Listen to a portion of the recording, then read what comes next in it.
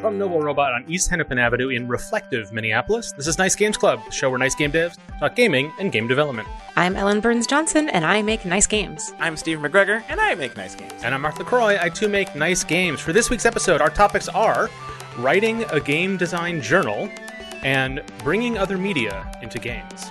And so, if everyone's ready, let's start.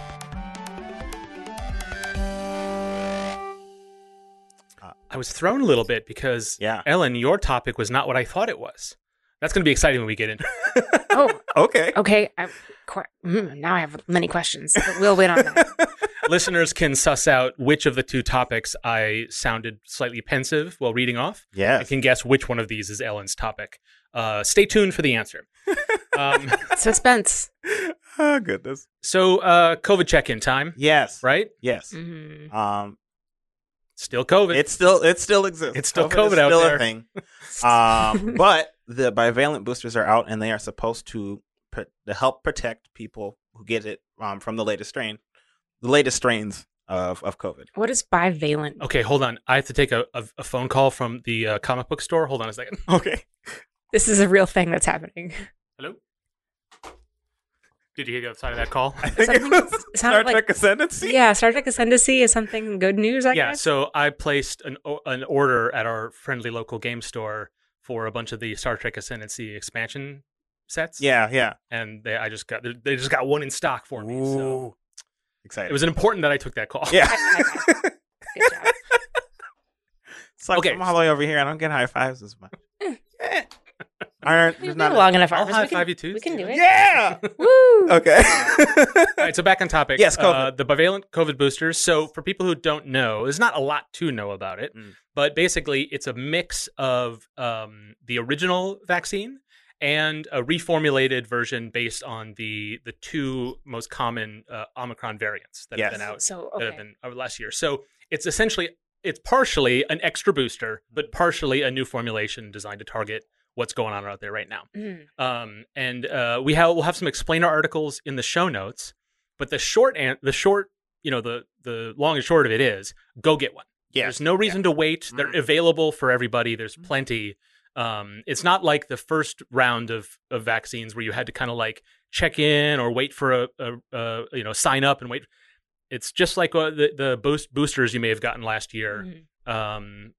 It's just go get one. Yeah, I can't really say much more else about it because of the formulation, we may have a shot at skipping the fall winter surge this year. Yeah, that's the hope. Ooh. That's the goal. And that's my fingers are crossed pretty badly because I think a lot of the world has decided the pandemic is over, right? Or at least they've decided that it's something that we're okay just living with. Yeah, and I'm not there yet, and it's frustrating because when we were all in it together, it was the easier.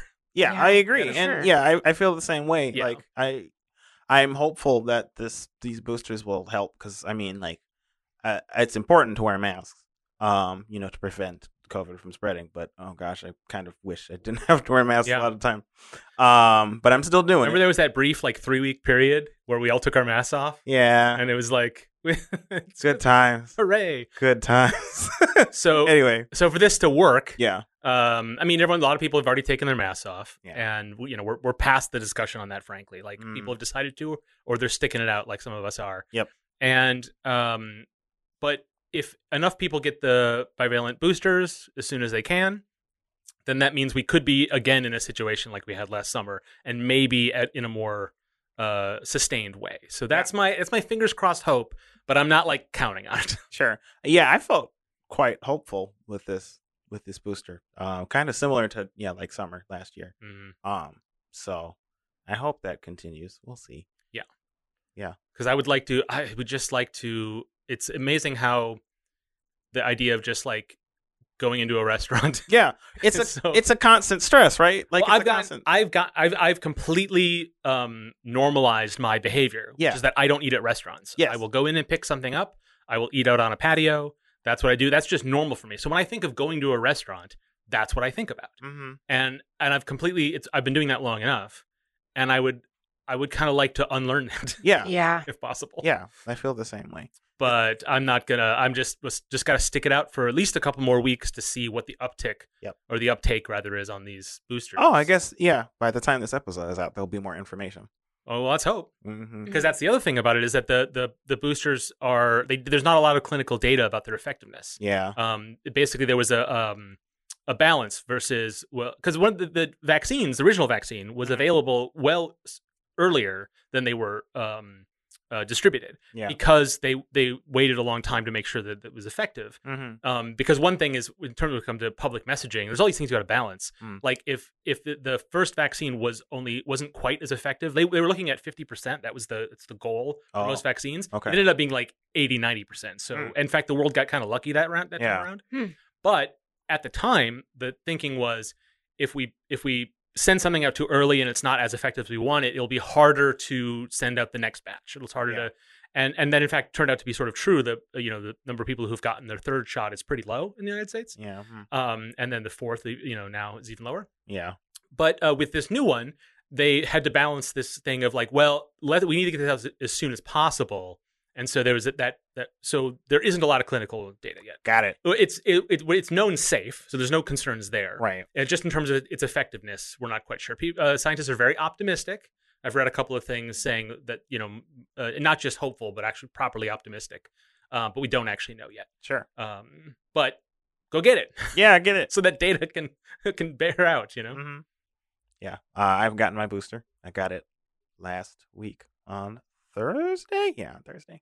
I didn't really feel it either. I haven't felt the previous few shots. The first shot hit me a little bit, but it was like a mild fever. But outside of that, like I really haven't felt it. So I'm sure we talked about it on the show probably when we got ours and what our reactions are. But my memory is that each one was I felt it a little bit more than the one previous. Yeah, and my memory might be faulty on that one, but this last one kind of laid me out a little bit, but not the way that it hit. Because I still pretty lucky with those. It didn't mostly. Maybe I just power through stuff. I don't know. Yeah.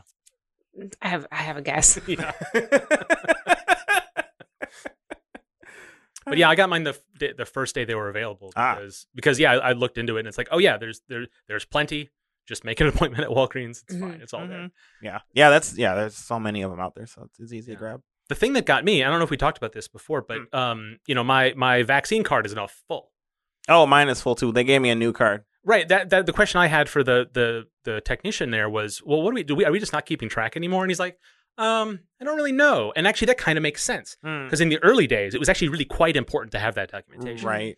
But now it actually isn't that important to have it. Yeah. And part of me, I want to do things by the book. Yeah. I want things, that's kind of my personality. But I sort of get why because there are some people who forgot to bring their card with them when they got their first booster or whatever. Sure. And whatever. You know what I mean? Mm-hmm. And I think that is fine. Yeah. As much as I want everything to be documented and written down all the time. Like, we're not in a situation where you are or aren't vaccine or have a vaccine is one checked by anybody. Yeah. But also it actually doesn't make a lot of difference in terms of like community spread or risk. Sure. Necessarily. Oh, sure. It does make sense. At least to the degree that it was really important to gather data, but also to govern behavior early on when everyone was getting them for the first time. Yeah. But it threw me for a loop a little bit because I asked, like, what do I do for the next one in 6 months or a year or whenever, if we do establish a cadence like a flu shot? And he did tell me that what they were actually hoping to do was to combine a yearly COVID boosters with a flu shot. Smart. Which is actually not a very complicated thing to do. Yeah. But right. It's like take a dropper, a bloop, bloop, bloop. Yeah, it's just Bloop, bloop, bloop. just put 2 bits of goop in the goop holder. Right? Yeah. That's how it works. Not that complicated. But that may be what we're looking at in the next couple of years. Is that we just get a yearly update, just like we do for the flu. But that hasn't really been figured out yet. And so, in which case, yeah, you don't really need a record for that. Yeah, I suppose it's true. But it kind of confused. I had to come to terms with it because I'm like, it's so different. Well, everything is constantly changing and yet not changing, and it's rough. Yeah. Yep. Anyways, Ellen, you got a Steam Deck.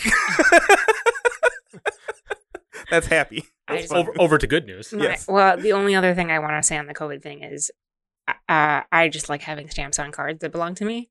Yeah. So that bums me out that maybe they'll give me another card. They'll give. I mean, they got another card too. Yeah. So. Read more stamps. Yeah, I just had a lengthy conversation. He didn't give me another card. Oh, really? You didn't get another card? Huh? Yeah, because he was like, I don't know what we're gonna do, but he filled out the 4th slot on mine. That's They interesting. Still do it. Okay. Yeah, they put a little sticker on mine and they covered up 2 slots, so like they just had to give me another card. Like when you vote, you get a little sticker that says "I voted." Yeah. I like getting stickers and stamps. What Yeah. can I say? Yeah, that's fair. No one ever sees them except for me, and then whoever's looking at it. Mm. Yeah. In whatever public setting. You paid for this ticket. You can't get in unless you have a vaccine. Here's my stamp. Yeah. Anyway, yeah, I got a Steam Deck. Mhm. And I got it away from Eric. Nice. Well done.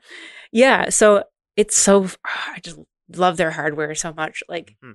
it just feels so good in your hands. Really? And it Okay. does feel like, for me, I guess. Sure. I mean, just haven't done it yet. So I Yeah. don't know. Yeah, I don't know. It does feel kind of like a ginormous Switch, Mhm. which is fine. But there's just something about like the triggers that feels similar to the Steam controller, Mhm. which I have said on the show before. I really liked the Steam controller Mhm. for the most part, so I'll be the only person on that hill. That's fine. Yeah, I think I haven't played anything much on it because I have run into a couple issues. So the first thing I was really excited to do was like to load up Gato Roboto and finish that out because I'm really far into that. It's a short game. It's like a short Metroidvania where you play a cat in a robot suit. Like I don't need to say anything else, but it's like monochromatic and it's quite adorable. And I'm very excited to continue that game. And I didn't realize it doesn't have cloud sync. Oh, it doesn't. No. Oh. Oh, that's interesting. It's really interesting too, because like I think, as far as I remember, with Steam, all you had to do is like check a button. You check a and- box in the back end. The Steam Cloud and it Sync is handles it. extremely dirt simple. Yes. Because what it is you always have the Steam application running on your computer. Right. So it knows where the persistent data path is on everyone's hard drive. Mm-hmm. And so it just looks in there and just takes it. So you don't have to do anything with your game. You just check a box in the back end to allow it to happen. Yeah. Because it's a choice a developer should be able to make. Yeah. It isn't a technical barrier in any way. Yeah. So Which is I don't. actually kind of a bummer that they didn't check that box. Yeah, they didn't check the box, but I need to be able to put in a feature request or something. Yeah. It's a few years old, so it might not be paying very close attention to it, especially with like, new hardware coming out. Maybe they're working on it and whatnot. But I'll reach out to them and ask them if they can do that. In the meantime, I will manually transfer my save file Like a caveman.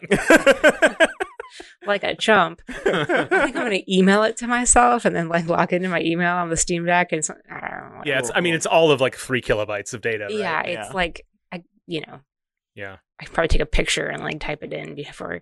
Anyway, yeah. So there's that, and then I tried Hylix, which is also kind of an older, really weird game. Mhm. And I got stuck on the inventory. It was interesting because I think that was certified as like Steam Deck, like Steam Deck certified or something like that. Yeah. Like, it was tested, and then I ran into an issue with inventory or like the shop management or something. Mhm. So Was it like like the controls didn't work quite right, or? Well, I mean, so the key bindings in the options menu say one thing, Mhm. and it doesn't necessarily line up with what's happening on the controller. But usually it doesn't matter because you just kind of know, like, the bottom button is the one that you press when you want to go forward, and then the left button is the one you press when you want to go back. Yeah. Like Yeah. just these standard interface patterns that everybody tries to use. Mhm. Hopefully, please. But then when I got to that point, it just wouldn't. Yeah, it wasn't doing the thing I expected it to do. So I don't know if I'm just not doing it right. I have to do some more research on there. So Mhm. it's turned out to be it was really exciting when I got it. And it was really excited when I powered it up and got it going. And then I'm like keeping these tiny little roadblocks. So I think what I'm going to do is I'm just going to be like, okay, we're going to do something else that's really like, I don't know, like Monster Hunter stories or something like that. Sure. Yeah. For now, just to get into it. But Mhm. yeah, it's I haven't taken it on the road yet. I'm excited for that. Oh. You know what? You should, because there's a gyro in there, right? Like a gyroscope. I think so. Yeah. You should try a first-person shooter and see how that feels Oh. with gyro controls. Because I've heard, because people did that with the Steam controller, Mhm. mixing the 2 touch pads and the gyro on there to great results. I've Mhm. heard for people who are into that sort of thing.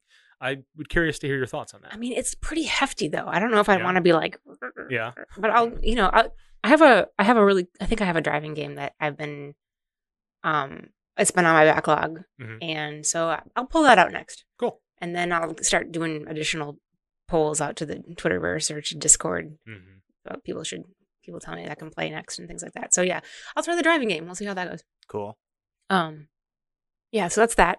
And then also good news, a new local game store opened in my neighborhood. Oh, that's fun. Yay. I think I mentioned this, might have been in the last episode. Yeah, you hinted at it, or maybe you described it in detail and I forgot. Yeah, one or the other. We'll never know. The name of the store is Level Up. Mhm. And I think when we talked about it last, we talked about that it might be like a local chain. of Yeah, some- yeah. There's another a one. bunch of level ups. Yeah. So I got a peek in there when they were moving things in. They were like, somebody was walking in like a shelf or a ladder, and I kind of like piggybacked onto them and ducked in behind. And I just like you skulking around a strip mall like Harry the Spy or something. It's a really great image. I'm not very skulky, especially since like I got behind him through the door, and then I waited a couple seconds, and I'm like, I'm just looking. So I'm not the party's rogue. Mhm. Yeah, it looks really cool. And Eric said he was able to stop in. They're like officially open now, and their grand opening in like a couple weeks or something like that. Okay. So they're working the kinks out. They're right next to the beer store. Woo! So yeah, and they're like half a mile away or less. I'm so pumped. That's Cool. Yeah, it's like walkable distance to the game store. Oh, that's nice. Life is amazing. Get your COVID vaccine. Yes.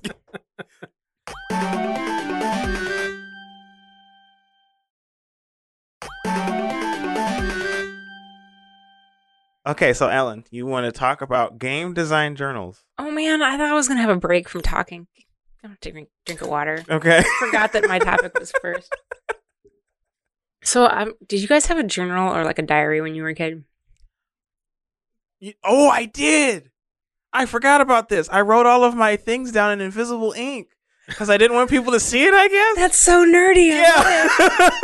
I forgot about that. Oh, Well, of wow. course you did, because you couldn't read what you wrote because you Yeah. wrote it in invisible ink. Yeah. So it worked as intended. It did. All the memories are flooding back to me now. This, anyways. So yes. Oh goodness. I think I've even mentioned it on the show before, but for like 3 or 4 months as a teenager, I kept a daily journal on a typewriter that I had acquired, and the novelty of it kept me going for a couple months, and then I Nice. stopped. And then I stopped. Yeah. Okay. So there's like a record of what I did in those months, and Yeah. no other time in my life. Yeah. It's very weird. I still have all that. And it's Mm. weird to go back to it because it's like a little it's like a core sample of my teenage years. Yeah. Huh. That's I fascinating. kind of like the idea of doing a daily journal on a typewriter, and I think I know the typewriter you're talking about. Is it the one that's still in the office? Yes. Okay, and so people can hear me talk about it and be like, "Ooh, a typewriter!" on that one where we Oh yeah. because it's a Patreon thing, right? Stealth Patreon ad. Stealth That's right. patronage. No, okay, just wanted to make sure that was the one. I did get a typewriter, and I did take it to the shop, and it still doesn't work. Anyway, Oh no. complete detour. Yeah, so I also had some journals when I was a kid. I think the first one I got was like it was like a Christmas gift or something. Mm. And it was like a little tiny hardcover, like 8 inches by 6 inches or something, or 8 inches. I don't know, small. Yeah. And it had a little lock on it. Mhm. And I think it came with a key.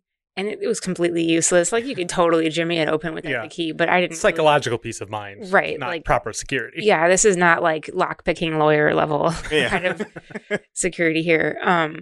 Yeah, I think that's where I started. Like I remember like really liking to write things down. Mhm. And that kind of carried forward into like high school and college. I have like a bunch of really ratty notebooks. I gave up on the idea of security and I just left everything in notebooks. Mhm. And I still like to doodle from time to time, but like I haven't really done a lot of journaling recently. I've tried to like pick up apps for it just to like get in the habit of doing it. Yeah. And meh. Yeah. It's not great. Maybe like an audio journal will be better, but that's like day-to-day journal. And I do want to talk about game design journals. The last thing I want to do though is I want to ask you just in general, when it comes to like daily journals or whatever, what's the value in keeping a journal? Like when you tried it, what were you trying to achieve? Oh. I didn't have any particular motive because Use your typewriter. it was really use my typewriter. Yeah. Right. I think people do it to sort of like chart their growth as a person, like or if they're because I think it's not something people go back to look at in depth. Yeah. Right. It's the process of getting it down is something like if you're like famously like Ronald Reagan kept the Daily Journal and like it's fascinating to hear about his daily thoughts of being the president. Mhm. That is not what most people keep a journal for, because Right. there's no historical value necessarily to it. As Well, much as just we to, like- all wish that we were had there was it'd be of interest to other people. Yeah. I've always heard anyway that people do it, or the value that people get out of it is the process of writing rather than the record keeping itself. Sure. For myself, it was really just like use my typewriter. Yeah. I had no, like, this is what the kind of thing you write in a journal, but I had no intent. I might have kept going if I took that part of it a little bit more deliberately. Mm-hmm. I literally don't remember what I put in my journal, so I have no idea. And we can't go back. And there's to find essentially no record. I mean, so, I don't even have that journal. Like, even if it wasn't in invisible ink. yeah. out. You might still have it, but you wrote over it with like regular ink. 'Cause you didn't know anything was in it. Yeah, I guess maybe. It's possible. Your goal was essentially to have secrets and never reveal them. Yeah. Yeah. You are a mystery even unto yourself. I guess, yeah, I don't know what I feel like there are probably certain points where I would like to write down how I'm feeling at a certain point, because I might like color it differently later, or somebody might color that experience for me later. Yeah. And like I go to therapy, so like that would be very useful to talk about in therapy. Mhm. So I could see that the purpose of it for that reason, but outside of that, I don't know.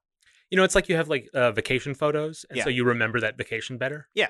That little core sample of my teenage years, in the few times I've found it again in a pile of my old stuff and looked through it, Mhm. it's interesting to read, and I'm like, oh, I forgot that's what I was like or how I spoke or whatever. Yeah. But I'm skeptical of like that being of use to me now. Yeah, sure. Necessarily. Mm.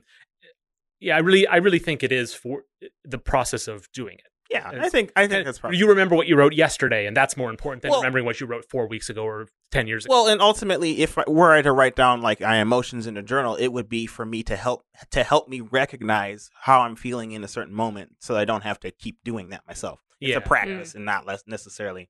So I know Yeah, you I was can angry. recognize patterns in your behavior if you're trying to work on yourself. Exactly. Or trying to like or you're trying to actually suss out what you actually think about something. Yes. It's hard to put into words. Yes. A daily journal will give you a lot of opportunity to hit the bullseye. Yeah. Yeah. Exactly that. Yeah. Yeah. Again, like you said, Mark, it's the practice of doing it. Yeah. And I think that totally makes sense as like some of the value, different sources of value when it comes to keeping a daily journal of just your regular thoughts Mm-hmm. or lack thereof.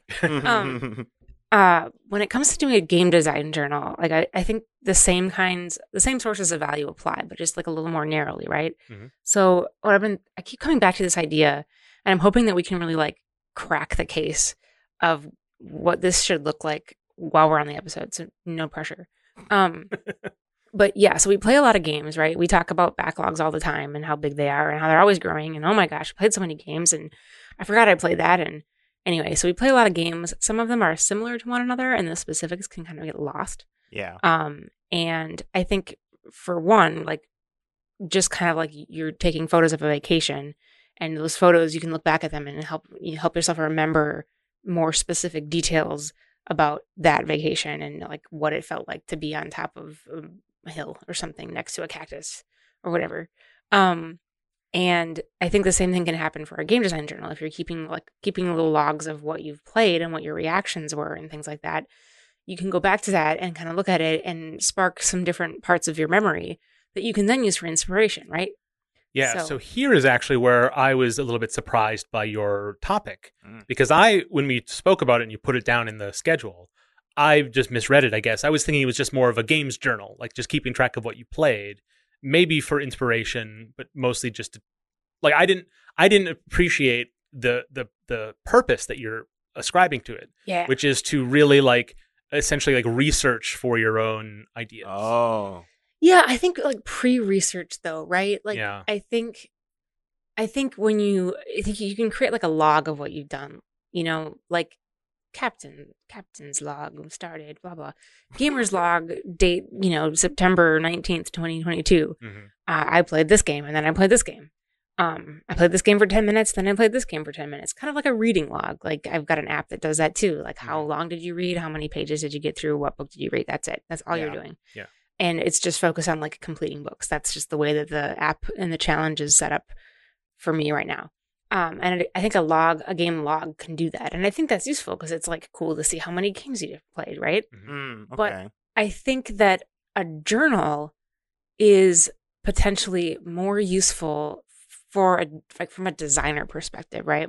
Yeah, you're that's the lens through which you're keeping these records. Yeah, exactly. Because so as a designer, right, you're going to find it useful to reference existing games as inspiration of what you can do with your game, or like sources of contraindications. I looked up that word when I was writing the notes. Oh my. Yeah, we're going to link to that. More words. Okay.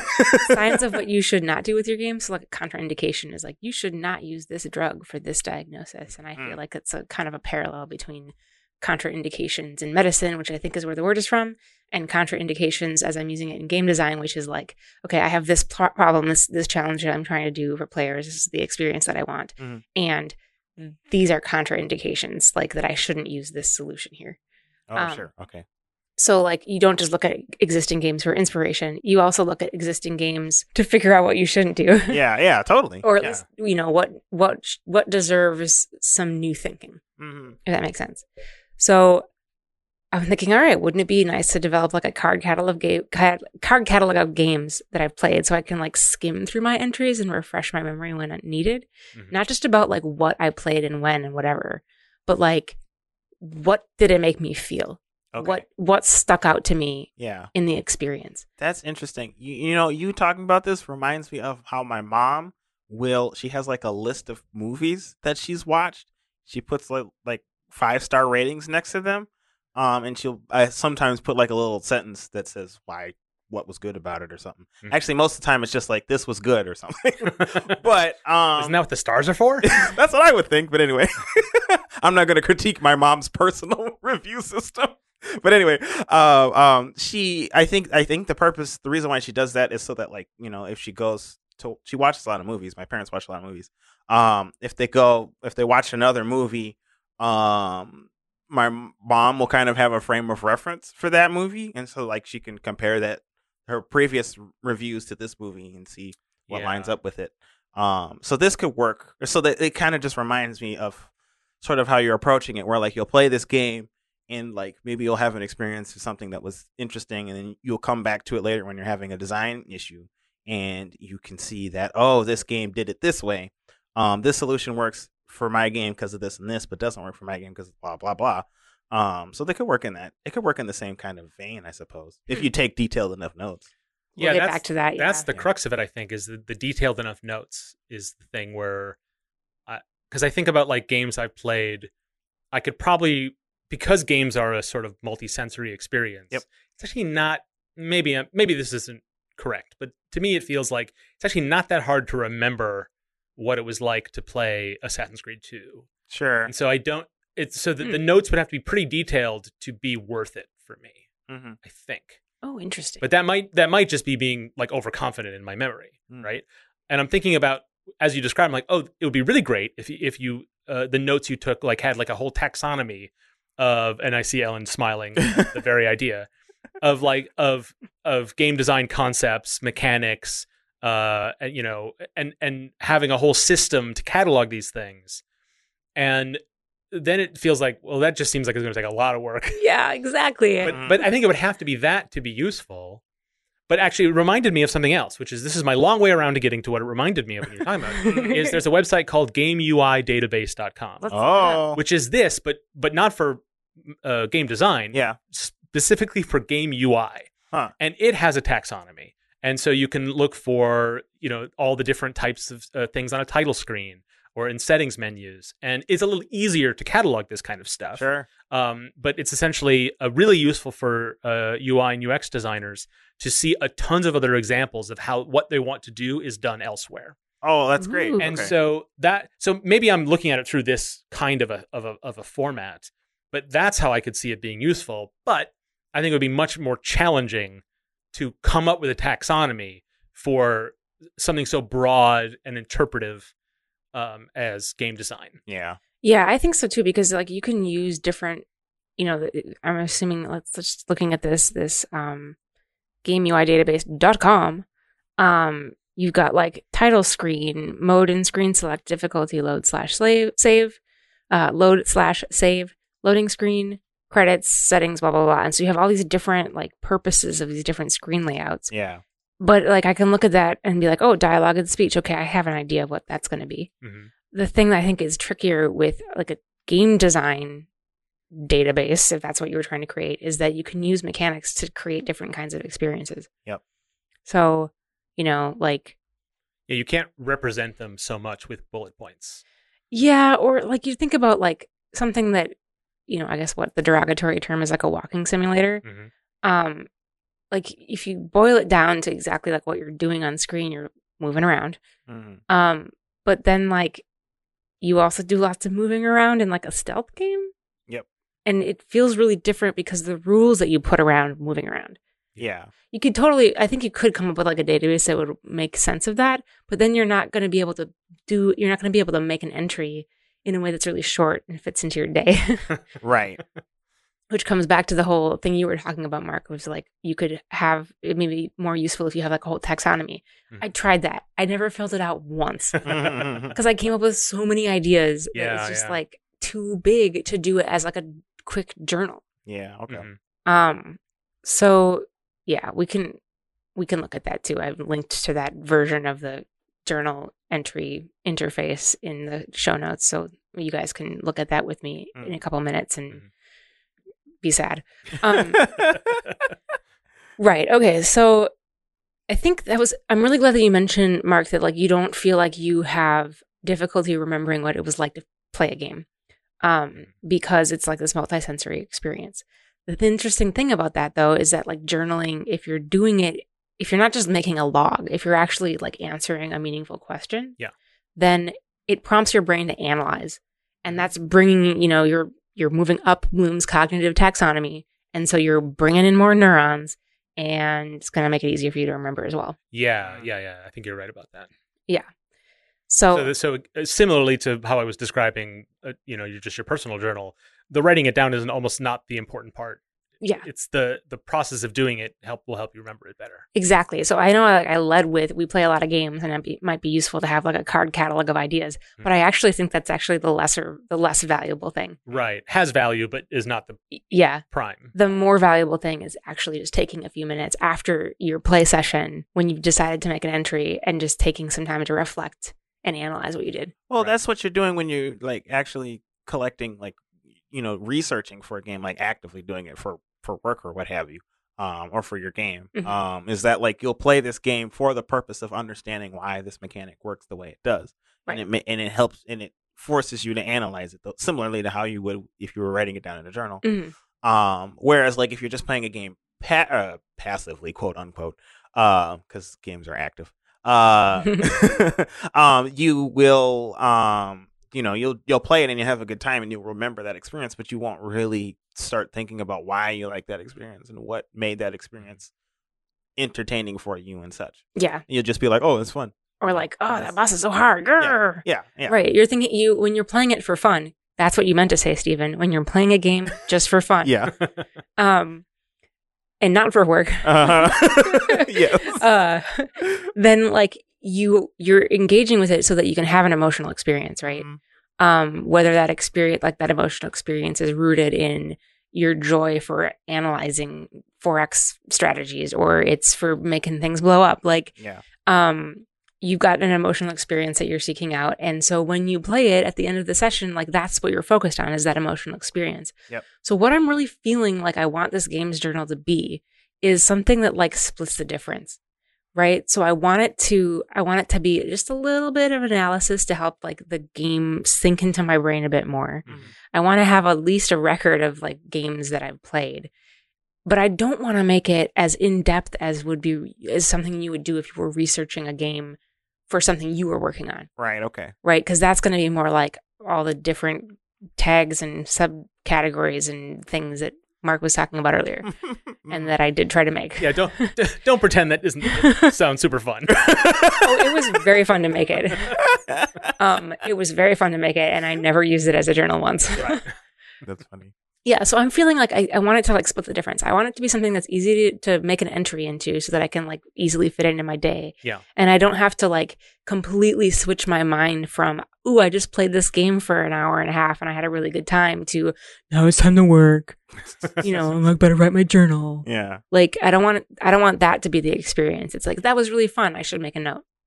Cool. Sure. And then I make a note and I'm like, yeah, that was cool. Okay.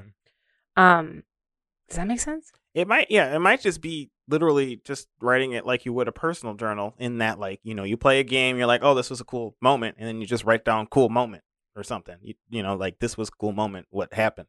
You don't have to be more detailed than that. And then, like, just the act of writing it down will help you remember the moment itself and think about maybe a little bit more in depth than you would if you were to, you know, just play the game and not write it down. Does that make sense? It actually makes a lot of sense. Okay. Steven. Yeah. Don't act so surprised. No, I didn't mean. It's fair. I'm not super insightful a lot of the time, but Steven, you were very smart and very insightful, and the look on my face and the tone in my voice was like, "Damn, Ellen, you've been making it way more complicated." That's what I got from it too, but I appreciated that joke. Yeah, I don't know. I feel like that would be the way to do it, and I think that will help you better understand what you like, what works for this game for you. Yeah, and what'll end up happening is that the form that it takes will evolve. Yeah. It might get there quickly or it might take a long time, but it's harder to come up with how should I format my entries before you find out what can I maintain as a habit, what will be useful to me on reflection, what will be useful in the act of creating it. Mm-hmm. Yeah. You don't know those things now. You can make some guesses. You can make some educated guesses, but you won't get to it any faster than if you just start. Yeah, you know, you're probably right. So let's take a look at what I started. Okay. And then you guys can give me some feedback as to what the next draft will be. And I will share these embarrassing journal entries with everybody on the internet. The whole internet. The whole internet. No, with listeners, you know, we'll put in the show notes. I'm fine with that. And then I'll do the next version for a few weeks and see where we end up. Mm-hmm. So launch this. There's this Google Docs spreadsheet because everything's in a spreadsheet. Yeah, you're welcome. So I gave up on this one a while ago. It looks like I think the last entry is in like 2021. Mm-hmm. There were definitely more rows in here than I remember entering, which was kind of a fun surprise when I opened this up. Yeah. I'm like, why did I put so many in here? This is so cool. Like there are games I totally forgot that I tried. Yeah. And this is like all types of games because I really like playing a wide variety of games on lots of different platforms, and that's kind of where my brain is.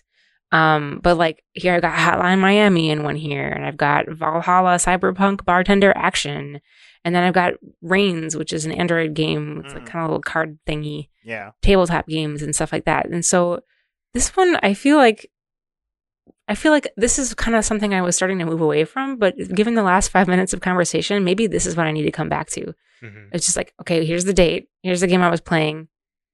Well, I mean, like, to me personally, I feel like you put too much detail in here already. Like, you don't need to know the platform or the genre or how far you got even. Just say, I had this fun. This time was fun. I was thinking about how far I got column is really useful. So for listeners, it's a pretty basic summary of the game, the platform, the genre, and some notes. But there's another column here called how far I got, which in the terms of the game. So you say for Valhalla, you say got to the start of day 4. That's contextually means something. And then some things you just say, I played for this many hours or whatever. I think that's useful because that can really help you remember the moment you stop playing. Yeah. Because there are some games that can bleed together. And the more of that kind of superficial detail you can pin to something, it's like tying a string to your finger. Sure. Yeah. Right? Okay. Remember your parking space. It doesn't actually. The information itself is not super useful, but it's useful to doing what we were describing, which is to sort of like pin those thoughts down in your mind. Yeah. And form more linkages to those feelings and experiences. So I think that's kind of useful. Things like that, because it's easy to catalog, easy to write down. Doesn't have to be perfectly transcribed and can kind of do its job. Yeah, that's a good point. That's fair. I guess I was thinking about like Well, platform in the genre, like that isn't. You don't have to put that in the genre. It's extra effort. yeah, it might be Yeah. something that you can just look up a lot easier. Yes. You know. Yeah, you know the name. You can find the rest of the things out. Mhm. That's all I'm saying. Yeah, that's a good point. Yeah, but I mean, how efficient are you trying to be with your time here? You know. Yeah, Um, I suppose that's fair too. But yeah, some of these you have lots of notes, and some of you just have very little notes, and I think that makes sense. Yeah. Right. Yeah. No minimum or maximum. Right. Yeah, like here I've got Dead of Winter down on row 11, a tabletop game, Mhm. co-op with some competitive elements. And I think I played it like a game night. We were like, we just got into the first round the first time we tried it. And all I wrote down in the notes was like, zombie survival game. Well, I know exactly when you played that. Is you played that with us when we were doing our Roboston research. Yeah. Oh my gosh, yeah. Because I see you have in other 2 lines above it, you say played this, played with the game devs. That's what we are in this. No, We're the game game devs as research for Roboston, which also includes the other games we played in here, like the Yeah. Grizzled and Resistance. Okay, so what I'm noticing here is some cool notes, maybe a little more context, Ellen. Well, I pieced it together, and these are your notes, so it's not so bad. All right. Yeah. Yeah. But that's a question I was going to have for you is, I mean, because you've got multiple entries per day on some of these days.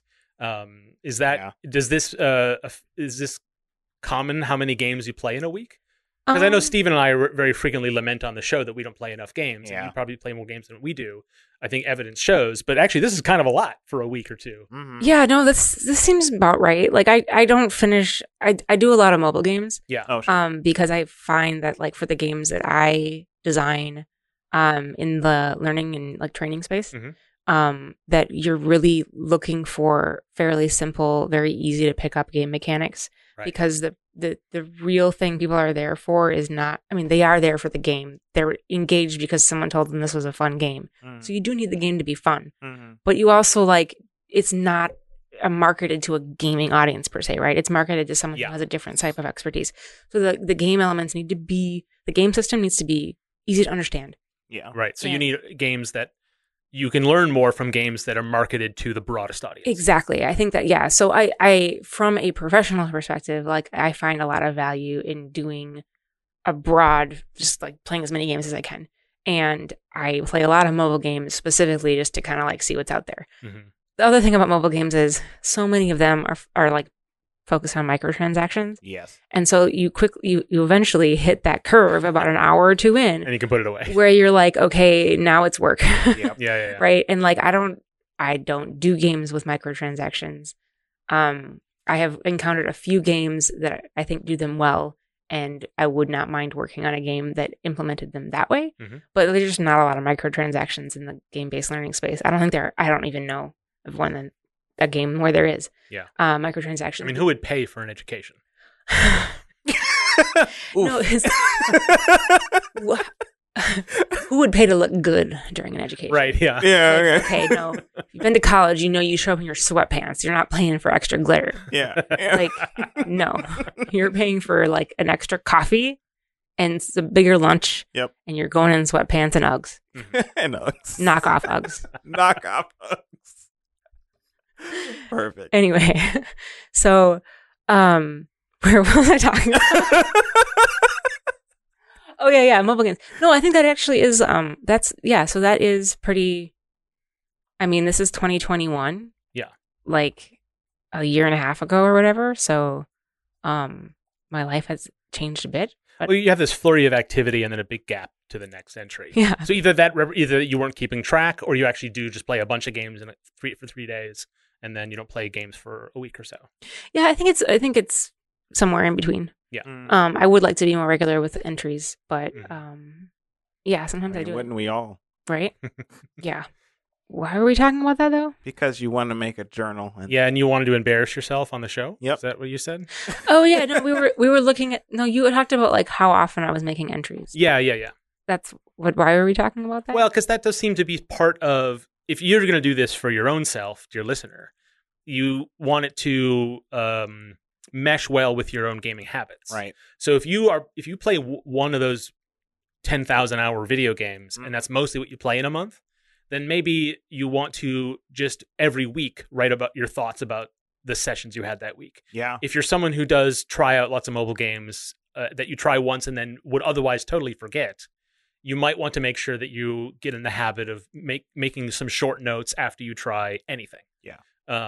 Or first impressions before you continue into a game or something like that, depending on what your habits are. And that's kind of what I'm trying to assess here is like, if that's a standard week of games for you, does that feel like, because you didn't keep up with it in that format, was that essentially, did that not mesh well with your gaming habits? Yeah, really good question. I think it does. I think it does mesh well. I think I just, for some reason, felt like I needed to have this be more than it was. Mm-hmm. So maybe we put a pin in that question for now, and we look at the other example, the one that I put together. I had a blast putting together, and never used.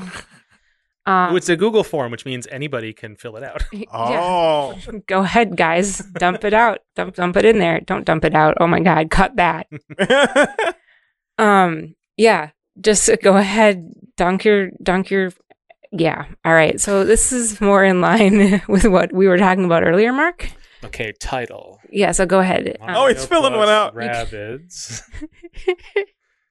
Kingdom Battle, which I finally finished last week. Oh, did you? Yeah. See, I usually finish a game or give up on it for good. It's rare that I leave a game and come back to it. Yeah. And this was one that I did. So, did Nintendo publish that game or did Ubisoft publish it? Because I can't move on to page 2 until I know the answer to that. Yeah, I'm just skipping so I can look at the questions.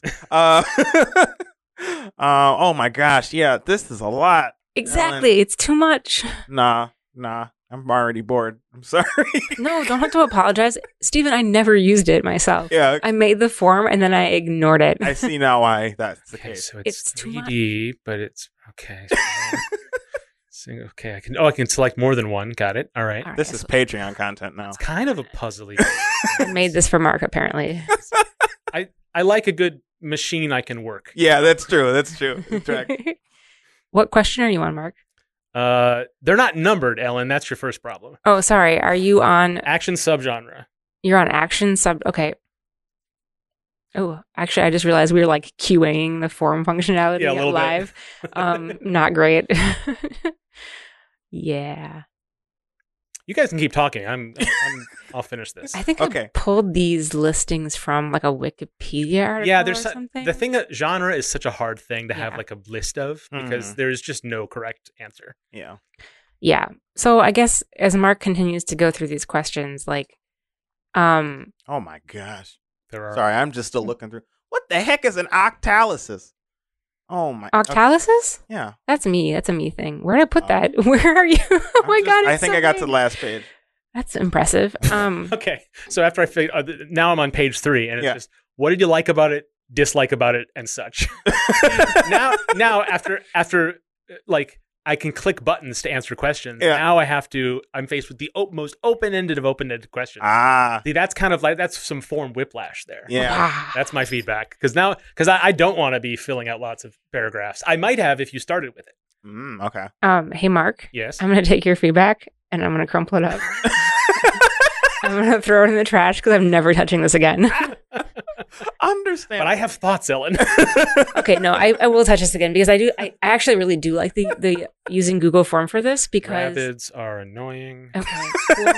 But I had fun anyway. Because you can just load it on your web browser on your phone. Yeah. And then you can just like beep boop beep, quick thoughts, refresh, and then it ends up in the Google sheet where you wanted it anyway, right? Yeah. So I'm probably gonna do a Google Form. What did you do? I'm just on page 4 now, and I can upload a gameplay diagram.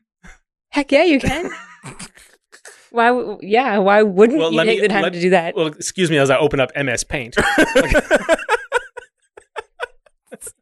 Okay, you've now listeners have been promised a sketch, Mark.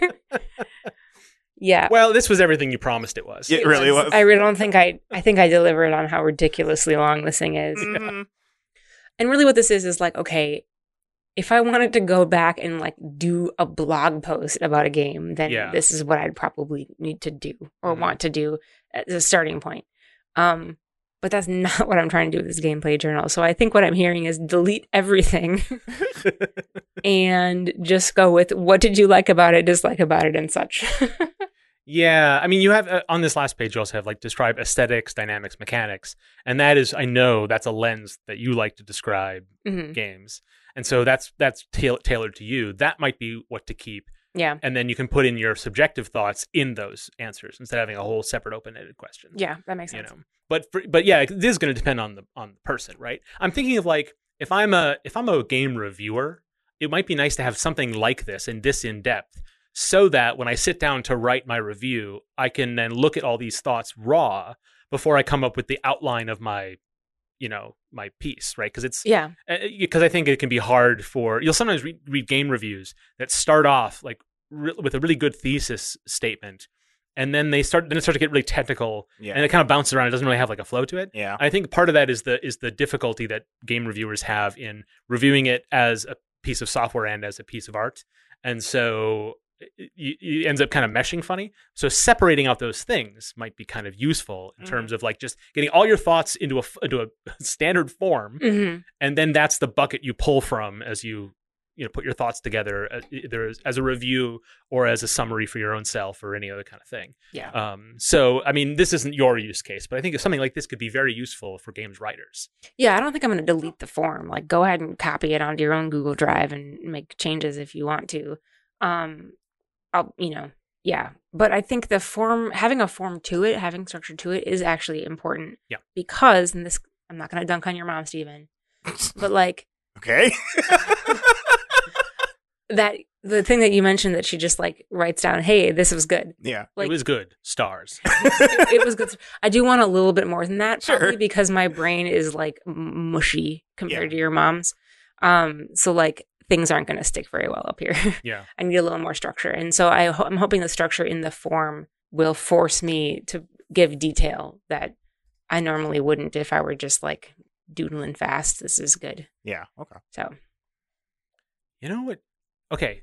Ellen, you should get yourself a copy of it. I don't know if they're out of print at this point, but the film reviewer Leonard Maltin would do a big tome that was with like just thousands of movie reviews, and they're all like a paragraph long. And so they're kind of what Steven's mom does, but a little bit more, but not a full like newspaper article or column for each film. That kind of, and each one, they're kind of funny because some of them talk about the casting and some of them talk about the plot. And like there's no one format to them. Sure. They're pretty open-ended. But Leonard Maltin's style of very breezy, short, not quite just the facts, but some facts, film reviews might be a good model, actually. That's okay. I'll have to look it up. Every year they would print another giant tome with the latest updates, but that was years ago. I think there might be an app these days. I don't know. Yeah. But you can find an old one at a used bookstore just to see the format. Yeah. I think that would be helpful, right? Because I think that's what I'm taking away from this conversation is like less is more. Yes. And that if it's really journaling from a game design perspective, and the point of game design is to like use these mechanics in a system that makes people feel a thing, then I should start my game design analysis where I left off as a player, which was how was I feeling? Yeah. And just follow that and just trust that it's going to take me to a useful place. Mm-hmm. There you go. Boom. Solved. Did it. High fives. Yay!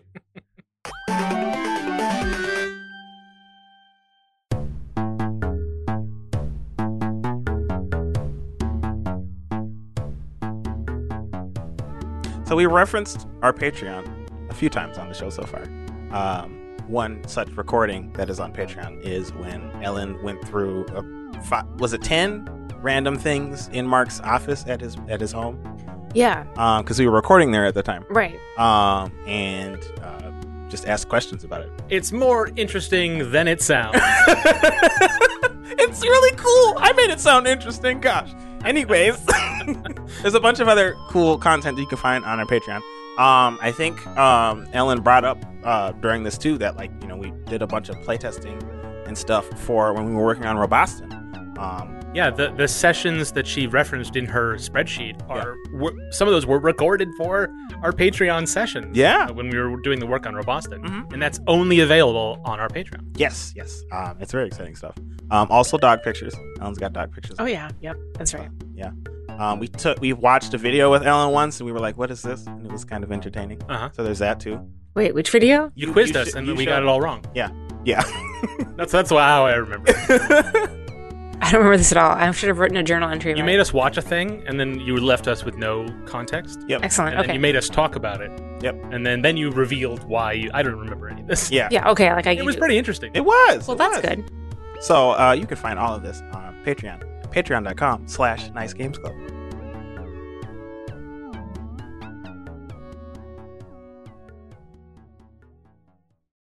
As humans, we're naturally driven by the search for better. But when it comes to hiring, the best way to search for a candidate isn't to search at all. Don't search, match with Indeed. When I was looking to hire someone, it was so slow and overwhelming. I wish I had used Indeed. If you need to hire, you need Indeed. Indeed is your matching and hiring platform with over 350 million global monthly visitors, according to Indeed data, and a matching engine that helps you find quality candidates fast. Ditch the busy work. Use Indeed for scheduling, screening, and messaging so you can connect with candidates faster. And Indeed doesn't just help you hire faster. 93% of employers agree Indeed delivers the highest quality matches compared to other job sites, according to a recent Indeed survey. And listeners of this show will get a $75 sponsored job credit to get your jobs more visibility at Indeed.com/podcast. That's Indeed.com/podcast. Terms and conditions apply.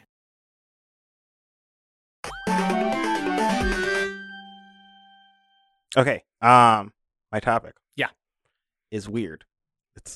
I know it's shocking, right? Stephen bringing a weird topic into the. Trying to get out of it, or no. I'm actually kind of excited about this topic because I did a lot of this. I'd like to think I tried to do a lot of this work when I was working on Rhythm Rumble. Yeah.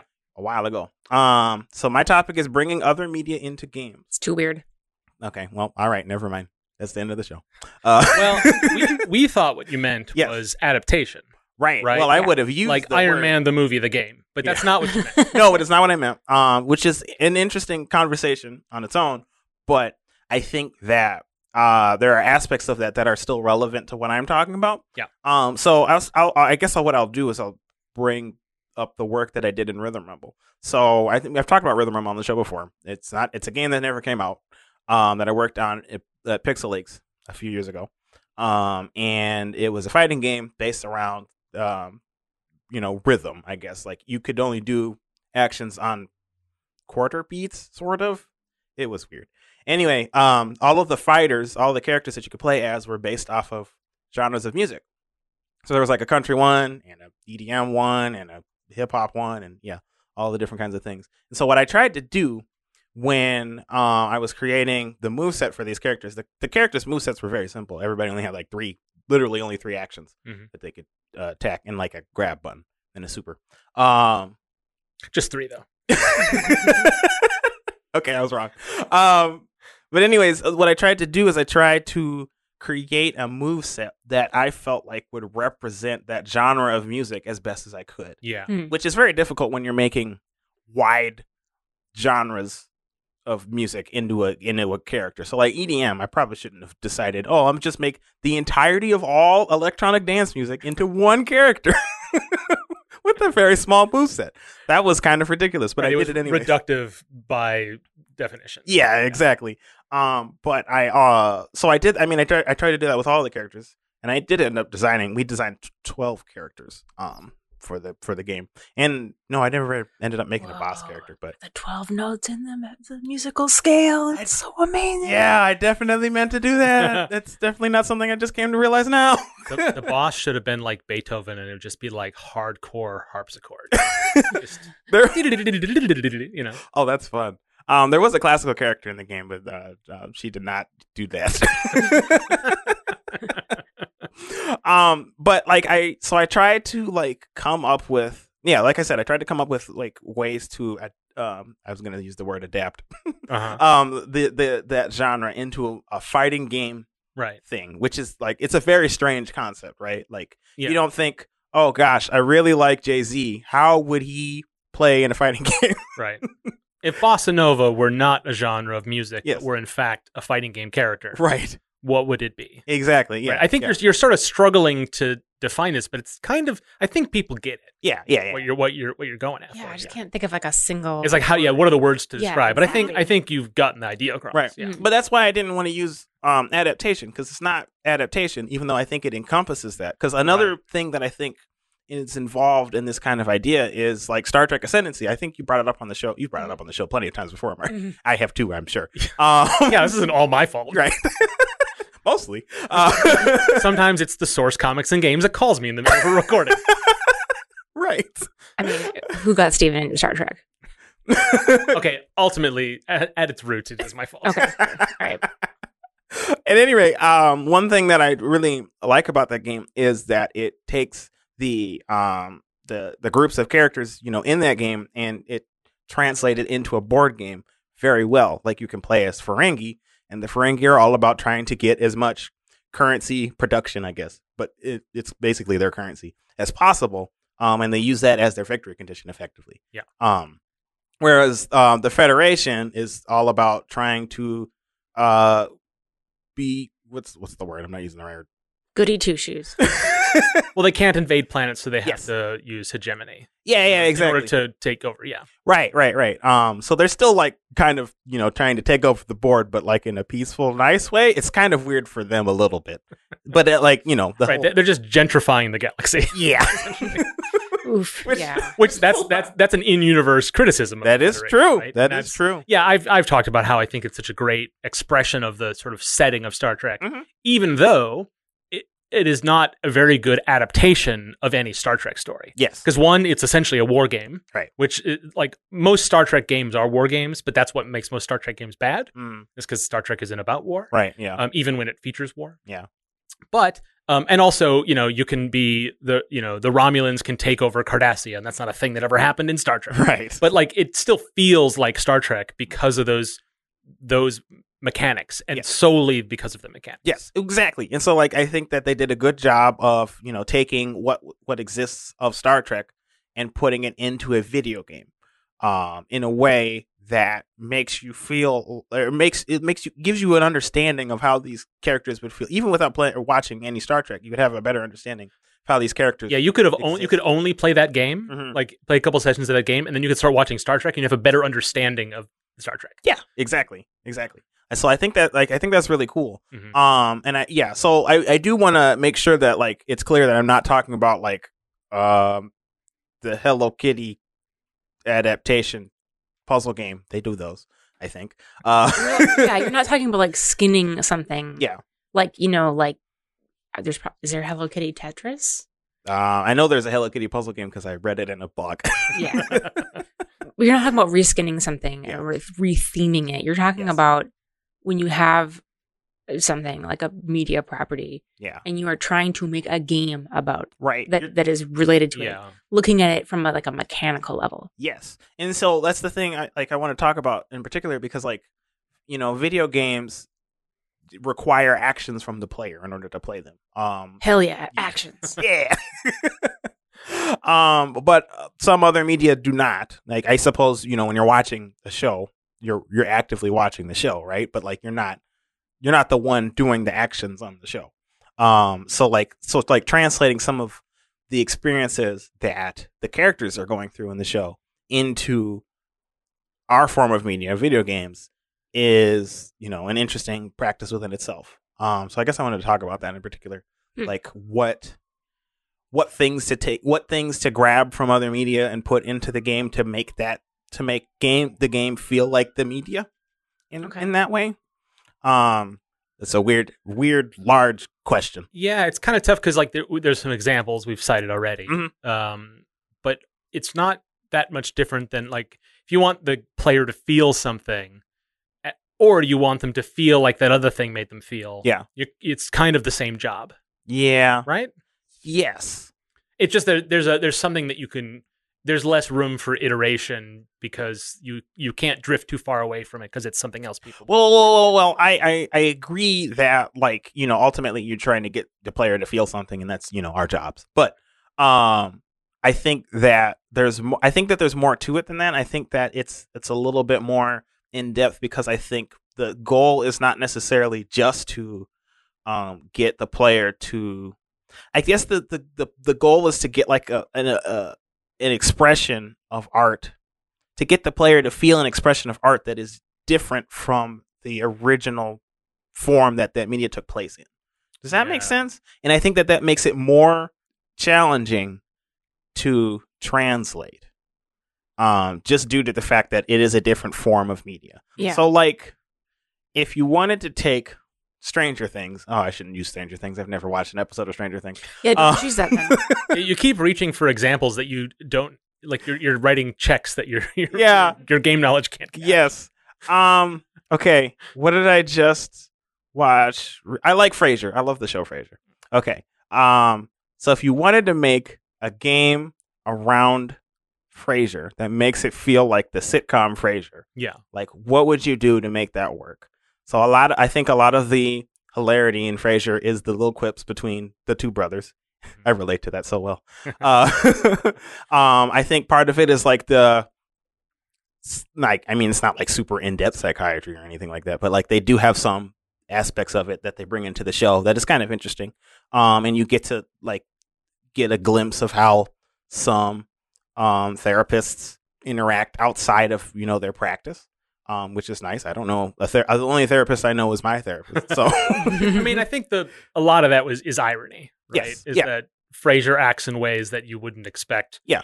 Or in ways that have not learned the lessons you would learn from being a therapist or being in therapy, and that's where some of the comedy comes from. Exactly. Yeah. So taking some of that, those specific aspects of the show and putting it into a video game. Right. So you could do like a visual novel. Yes. But then that would just be an adaptation. Right. Right. Yeah. You could do kind of like a Frasier v. Niles quip off. Yeah. At the coffee shop. Yeah. And that might be an interesting. Oh, that's super fun. Kind of thing. Yeah. I don't know if that would really work. But that's a thing you could do, right? Mm-hmm. You could do like a top-down RPG because the thing about Frasier that's different from other sitcoms is you see Frasier it's a workplace comedy and a domestic comedy. Yes, most shows are one or the other, right? Yeah. So that show is somewhat unique, not fully, but somewhat unique in that it has multiple prime locations. Yeah, right. So that could suit itself to an RPG where you travel. Yeah, right. And I mean, also, it's a what's the word? Single camera sitcom, is that the correct term? Where like you just have, you can tell that the set is just like 3 walls. You know what I mean? That the multicam is what you're talking. That's about. what I meant. Yes. Yeah. One of those two. Yeah. And so like that actually lends itself very well to an RPG. That's actually an interesting point that I didn't consider. Like you can create these different sets, quote unquote. Yeah. Which are just like RPG locations. And then you would just, Frasier would just on the map be like, oh, I'm going to the coffee shop. Oh, I'm going to work. Right, you have multiple threads running because sitcoms have A plots and B plots and C plots. Oh, right. Oh, this is fun. So that's not necessarily about Frasier, but it's about like what would an RPG of a sitcom look like? Yeah, and it would actually. There's some things that would lend itself. Yeah, this is great though because this is exactly what I was talking. I was just going to say this is the process that you're trying to dig into. Yes. Yeah. Well, it's interesting because it didn't really make a lot of sense to us until you gave us an example to start working with, and I think that's probably true of another. We go with somewhere else, but it didn't really make sense until you sort of tasked us with this particular challenge. Yeah. It does feel a little different than like doing game design from scratch. When I'm thinking about like all the different times we've done a nice games jam where it's like, what's our problem, Dylan? It's what? Ooh, how are we going to make a game out of this? Like there was a little bit of similarity, but it's like having, it's like you have a compass with you. Yes. Well, it's just the design pillars they're in a box for you to work with. Yeah. And so it is the same, but your stresses are different. Yeah. And you're like, does this match the feel? Like the thing with a game design pillar is that it can change if there's overwhelming need for it to change. Mm-hmm. But if you're trying to adapt the feeling from someplace else, it's a little bit more not set in stone so much, but like it does need to meet the brief of it feeling that way. How you do it can change drastically as you go. And so you have some comfort in knowing that it's going to be easy to see if this works. I'm not going to have to think, well, I like it, but does it work? Yeah. Right? Which is a problem that you have a lot of times when you're doing game design. Yeah. You could something pretty simple to compare it to, but you can't change that. Yeah. Necessarily. Right. I like it and it feels like Frasier, which means I don't, if it doesn't feel like Frasier, then you aren't there yet. Yeah. Mm-hmm. Or this feels like Frasier, but it's like, I don't want. It's like it's not interesting enough, or it's not. I could do better, or Yeah. it's like it meets the brief, but like, is it everything it could be? You know, Mhm. that's a different kind of stressor. Yeah. Whereas in a normal game design, you would be pretty happy to keep going with that, or move away from it. Well, and I like what you had done when you were, we were coming up with different ways that you could take, taking Frasier and making it into different games. Like Yeah. you came up with several different examples because there's so many different ways that you can boil Frasier down into a game. That isn't necessarily just, just you can't. I mean, I suppose you could literally make a sitcom like you were saying, but then it's just an adaptation. But just like that quip off the Niles. Yeah, I mean, what it sounds to me, it's like it's a mini game collection. Yeah, Is what could be that. right? That would definitely work too. Yeah, so like this is the kind of work that I was trying to do when I was trying to make Rhythm Rumble, and like Yeah. I struggled with it, especially like in genres of music that I wasn't super familiar with. Like I don't listen to country very much at all, but like I still attempted to translate that into a game, and like the country, Right, and how you might have found yourself, is this just what the pop culture idea of country is, or is this actually what country is? I totally like juggled that kind of thing. And with some genres, like I ended up boiling it down to specific time periods that of that genre. Like with hip hop, like hip hop is very popular and it is evolved and changed over time. Yeah. But I ended up going with like a more early '90s sort of aesthetic and feel for that kind of Right. for that kind of character. Is that because you're not really big into hip hop either? I am not, but my boss was at the time, so he had opinions, and I kind of took his opinions because like I didn't know what I was doing. Mhm. Otherwise, And that was maybe his era. yeah, Okay. yeah. My brother's too. Really, he kind of likes that kind of stuff. Yeah, and then like I took and like jazz. Now I listen to jazz a lot. Yeah. So like that character in particular, I tried to make them improvisational because that's what jazz is, but that character like switches between two different movesets. It's about the punches you don't land. Up top. Yeah, that's good. That's good. That's like the one jazz joke, and it never gets old. Yeah, Nope. So good. it's really good. But I tried to make so like that character had two different movesets, but like it would swap if you were like you could potentially do actions offbeat, but it would punish you for doing things offbeat. Yeah. If you did something offbeat as the jazz character, it would swap your moveset so that you would end up doing a different kind of moveset as a result. Mhm. So like if you messed up or you've intentionally, did something offbeat, then you could swap to some like a longer range attack set and you could better handle certain situations and stuff. Cool. Ultimately, I kind of wish that I had designed that game quite differently. But I thought that was like really interesting that I came up with all those things. Is that something like like that game is defunct? Yeah. And you're not at that company anymore. No. But the concept is something you could revisit if you wanted to. I do want to revisit it at some point. And you do kind of want to start over. So you kind of best situation you're in right now is Well, if I were to do it again, I still like the name Rhythm Rumble, but I don't know if I assume I could still use it. I don't know. right. No one walked it down to the trademark office. Yeah. Right. But if I were to do it again, I would be more narrow with the genres. Like I think what I was thinking of doing was just like taking EDM music because there's so many different genres of EDM music and making that into different kind of fighters Right. instead. Because I think that will be a little easier, but still, quite difficult.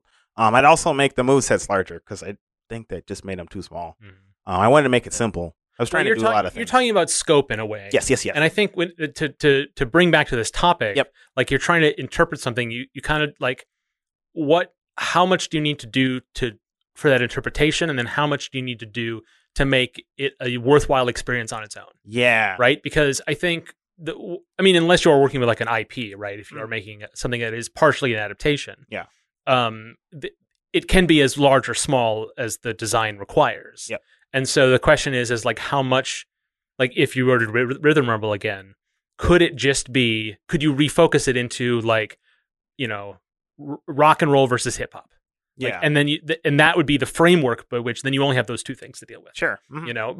But if you did only have two things, you'd have to come up with a way for those two things to make sense. Yes. For it to be those two things, and would that actually not fulfill the brief in your mind? Yeah. You know what I mean? Like, Right. is the idea that it's supposed to be a diverse set of genres, and that's the feeling you want, rather than just each individual one. So there's lots of questions you have to ask if you're not working with something that has a sort of definition already. Yeah. Well, and ultimately, if you are working with, I guess this is jumping a little bit more into actual adaptation fields. Yeah. But like if you are working with an actual IP, you also you tend to want to incorporate a lot of what people think about with those IPs. Mm-hmm. So like Jurassic Park, you're going to want to put a T-Rex in there, even if it doesn't make sense for T-Rex to be there in that particular moment. But like people, that's the thing they do in the movie sometimes. yeah, very true.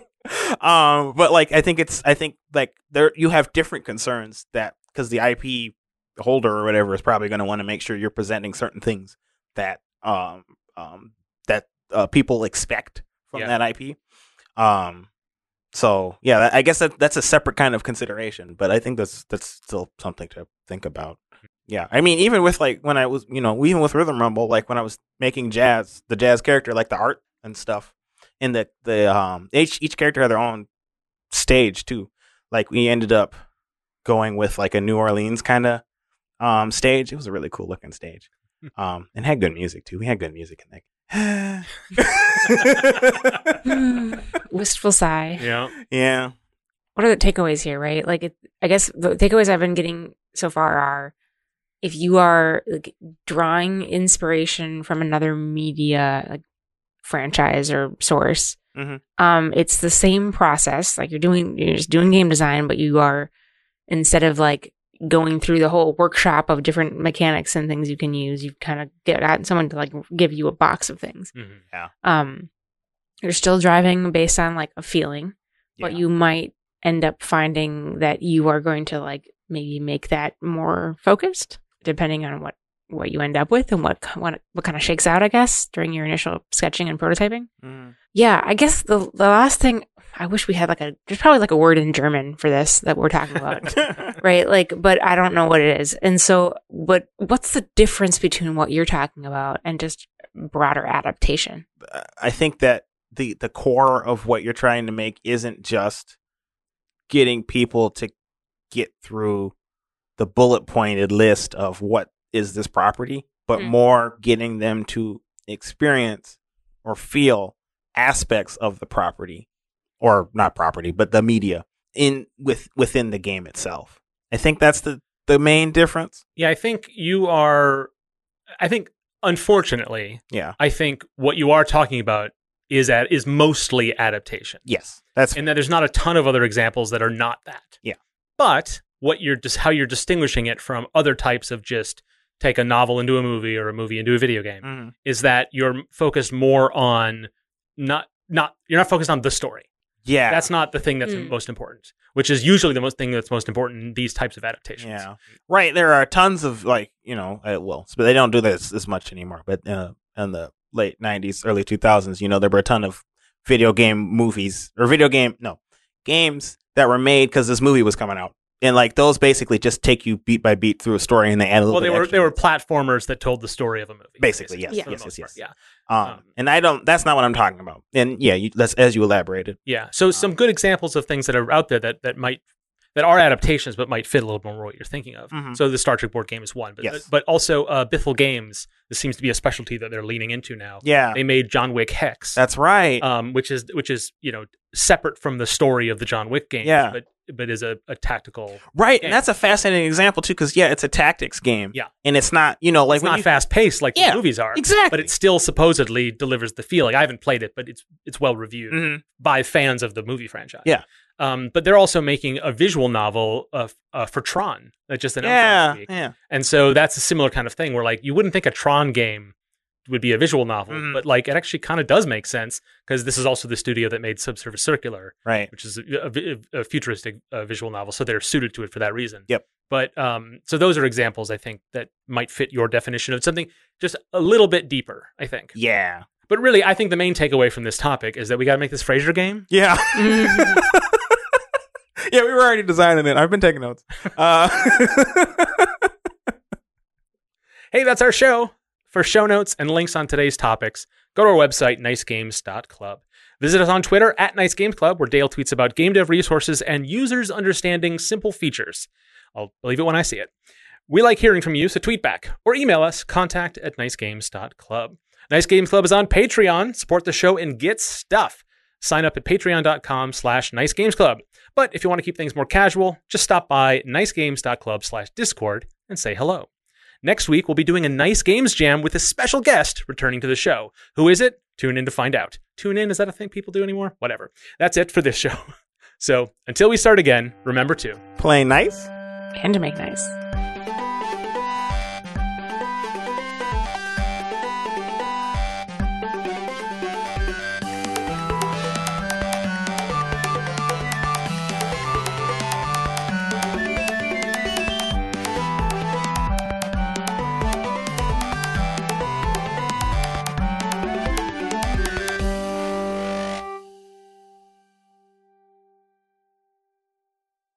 Good way to end that.